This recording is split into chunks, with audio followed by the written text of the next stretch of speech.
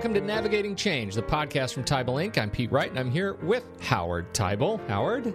Pete Wright. Hey. I always, to me, this is the best part of the podcast where we just sort of say hello to each other and we have this unbridled enthusiasm, and then the podcast happens and we just sort of dive into getting very serious. Is that what you think we're too serious? No, actually, I think I am. And that's why you're so great, because you keep light. You're the man. All right. Well, we're going to talk about you were inspired. Inspired by direct mail. How exciting is that as a tease? Nice. And so we're going to be talking all about this direct mail piece today. But before we do that, you should head over to tybalinc.com and you should get a little bit more information about this show and the charm that is Howard Tybal and the humor and Pete Wright and the enthusiasm. Stop it, Pete. Stop it. You can join our mailing list. Just click the blue button and you'll get updates whenever we post new episodes. And, of course, join the conversation on Twitter at Howard Tybal or find Tybal Inc. on LinkedIn. We'd love to hear from you. You are going to be doing another deep dive session. These are I think really where the rubber meets the road, these deep dives at NBOA, the National Business Officers Association, in February 21st through 24th in Los Angeles, City of Angels. You can find out more information about the conference at nboaannualmeeting.org, and you should do that. Now, the direct mail inspiration that I mentioned at the start of the show, this is the NBOA publication Net Assets, and the cover of Net Assets this month says this: Who's coming to school? Enrollment management, financial aid, and achieving the right balance of growth, diversity, and financial sustainability. And my Skype rings and the camera comes on, and there I see not Howard, but this magazine held up in your white-knuckled fist saying, this is something we have been talking about too much to ignore. Tell me about your reaction to this particular cover, Howard. Oh, God. You always set me up with the big question, with the really interesting big question. And I'll tell you something, this is a big question. This is the right question that they are posing front and center. And what is on every business officer's mind day and night is that striking that right balance in this question around enrollment management, financial aid, and trying to focus on diversity and fiscal sustainability. What's interesting about this is this reminds me of, in some ways, this quote I heard years ago: problems can be solved while dilemmas need to be managed. This is not a problem. This is a dilemma that is never going away, which is finding equilibrium in this conversation. I think there is continuous disequilibrium in this conversation around these topics as we get better at understanding not only who we are in our institution, enrollment management, how do we navigate that?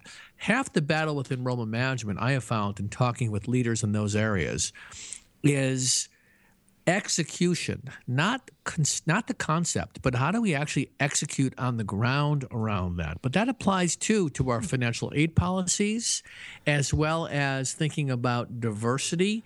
All of these things are interrelated. And as you and I know, we just recently did a podcast on this very topic that relates to the interrelationships between these key areas. I think this is really important. And it's funny to me. We went back. I was searching our archives, and the very first time we talked about NBOA, it was a conversation on complexity. I think what you're talking about, this idea of equilibrium, disequilibrium, is really important. That we will never reach equilibrium on these things, or when we do, it's very difficult to sustain because these interrelated issues are so complex, and because we're dealing with human organisms, and human organisms are complex creatures with complex needs, and students are complex, and their families are complex. Right.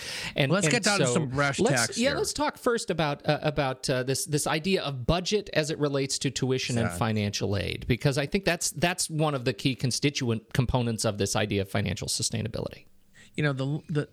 As long as I've been in this field of helping institutions, both independent schools and higher ed institutions, navigate change, the thing that is strikingly similar in both industries, higher ed and independent schools, is that what often drives our activities, our thinking, our actions is what we call the budget cycle.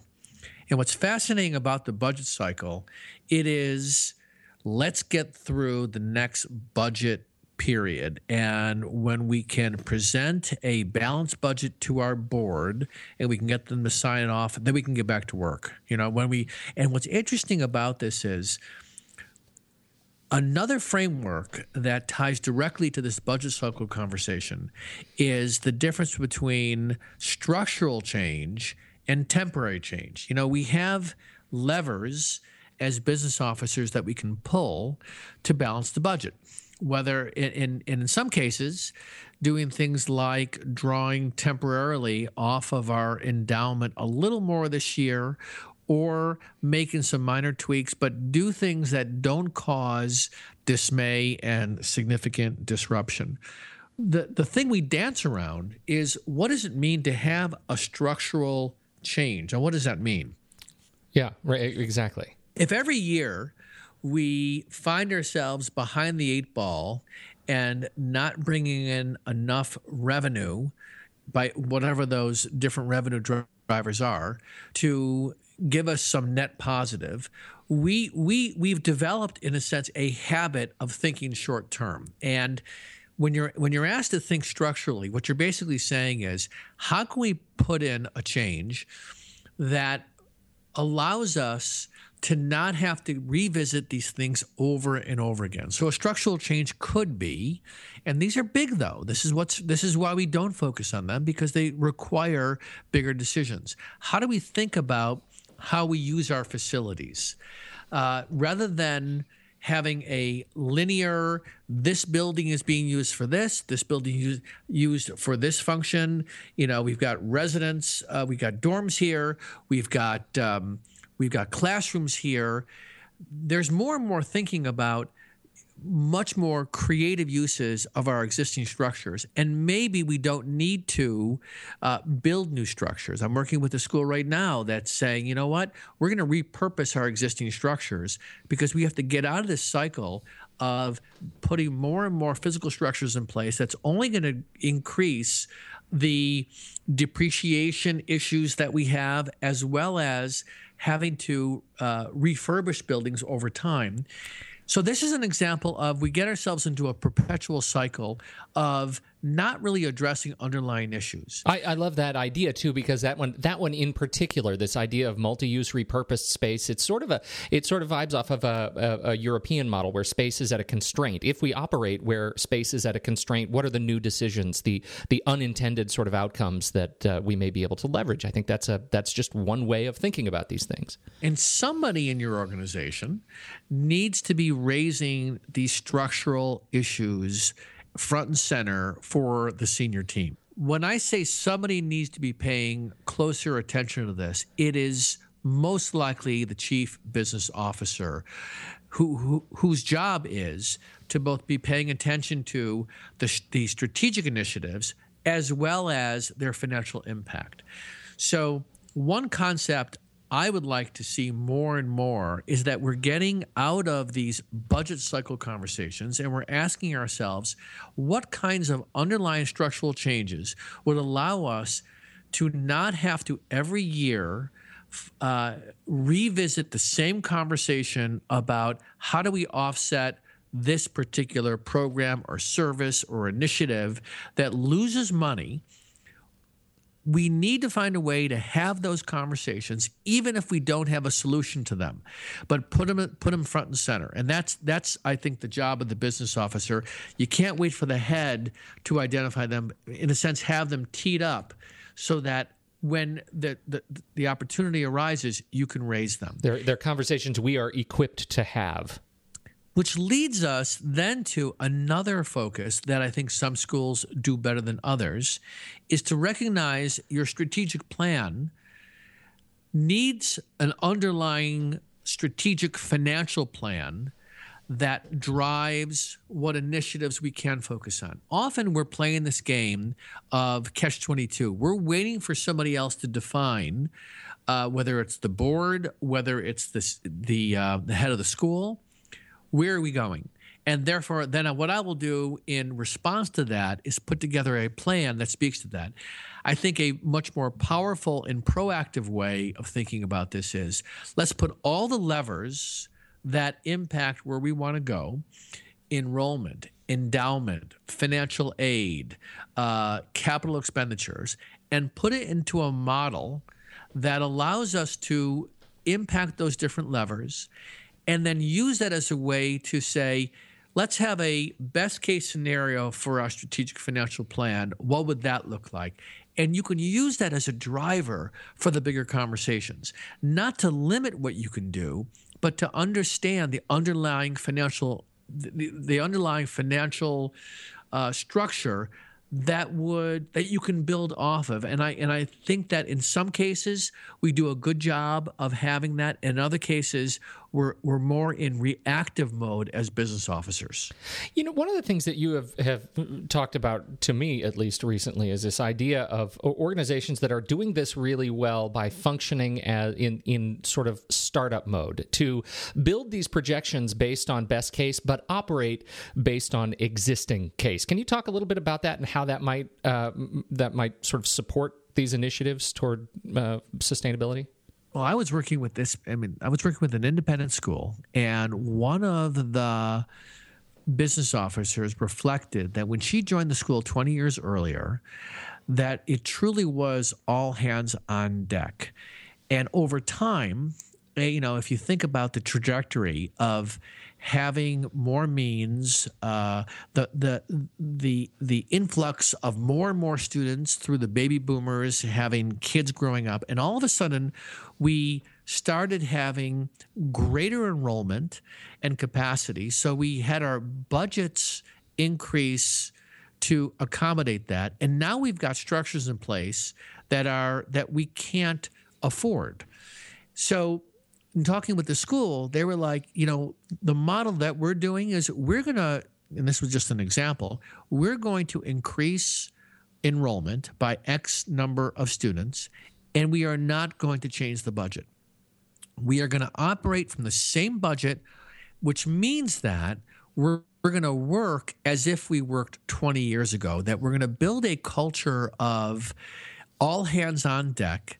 And it's not that we have gotten lazy. It's not that. I think we've gotten accustomed to a certain way of working in silos that makes it more difficult for us to think about ourselves as a startup. Now, what's fascinating for me is independent schools, unlike higher ed institutions, there is a mindset of all hands on deck, in that you'll find that the business officer is not only teaching, they're letting kids on the bus and taking kids off the bus. They're doing every job out there. It's a very collaborative, sort of more non-siloed than higher ed. But I can tell you, in talking to a few, if you reflect back on what it was like in the earlier days when your school was young, there was a mindset even more of, we can do even more in our roles. And all I'm saying is, one of the mindset shifts we might want to think about is,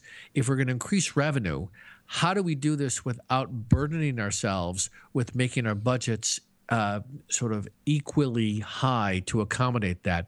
Have your budgets be lagging behind, and this is a risk. I mean, this is why we don't do it, is that we want to make sure we've got capacity. If we're going to have more students, we need more people to cover those students. But I'm saying is, err on the side first of having your budgets be a little less than what you think you need, and set a culture of having your staff and faculty step up to accommodate that. This is one way to think about financial sustainability. It's going back to an early time, maybe when your school first started. And I think this is one thing to consider as leaders of your institution. And I don't think we're talking about full-on austerity measures here, but I think using this as sort of leading indicators to uncover where the real revenue opportunities are. Exactly, because that's exactly right. Because if if we increase every budget because we have now got these additional revenue sources, whether it's through alternative revenue sources, building a campus in a different part of the country or a different part of the world, if we increase our budget across these different areas, we won't. Some of these will be sustainable, but some of these won't. We have to be willing to experiment and not put ourselves in a position where we now have burdened ourselves with a budget that we can't afford. Right. We're already there on some level, Yeah. but that's part of the and that's different from, by the way, having an answer. That's different from saying what is the right model for the right balance for our discount and our tuition and financial aid. This has to be thought of more holistically and experiment and revisit what is it that's working and where do we have to double down in terms of putting more resources, and what are some other areas we might need to scale back and ask those who are here to step up even more than they already are. And I'm not discounting how much people are already doing. I'm sure some will hear this and say, that's naive. Yeah, you are insane. I am insane. But I'll tell you something. We're looking for the magic bullet. We are looking for the magic bullet in the right model. I mean, what's exciting about coming to this NBO conference is that people get the benefit of hearing other people's successes and giving them creative ideas. And what I'm saying is you don't have to wait for a conference like that to bring that concept to your leadership. And this is one way of doing it. This is a bit out of the box. But I tell you, I worked with a school that said, we're going to do this. We're going to grow enrollment, and we're not going to increase our budget in a commensurate way. And we're going to see what we learn from this and what does it mean for us to still provide the appropriate level of service. So that's one key concept. The second one I want to just speak to here that's important, I think, for business officers is to recognize, and also for heads of school, to recognize the difference between cost cutting and revenue generation. And that one thing to really keep in mind is that to present new revenue ideas, you have to be prepared to say this is going to take probably 3 times as long to see the return on that investment. And when we try and sell these wonderful ideas to our leadership or to our boards, sometimes we don't paint a real picture of what it's going to take. So the question is, are you going to be honest about what's really possible in the short term? It still might be the right thing to do. Sometimes we exaggerate the benefits because we are afraid if we don't, we won't get buy-in from those who have to sponsor it. The risk, though, is on the other side of it, we end up giving the impression that we're going to see these returns sooner than later.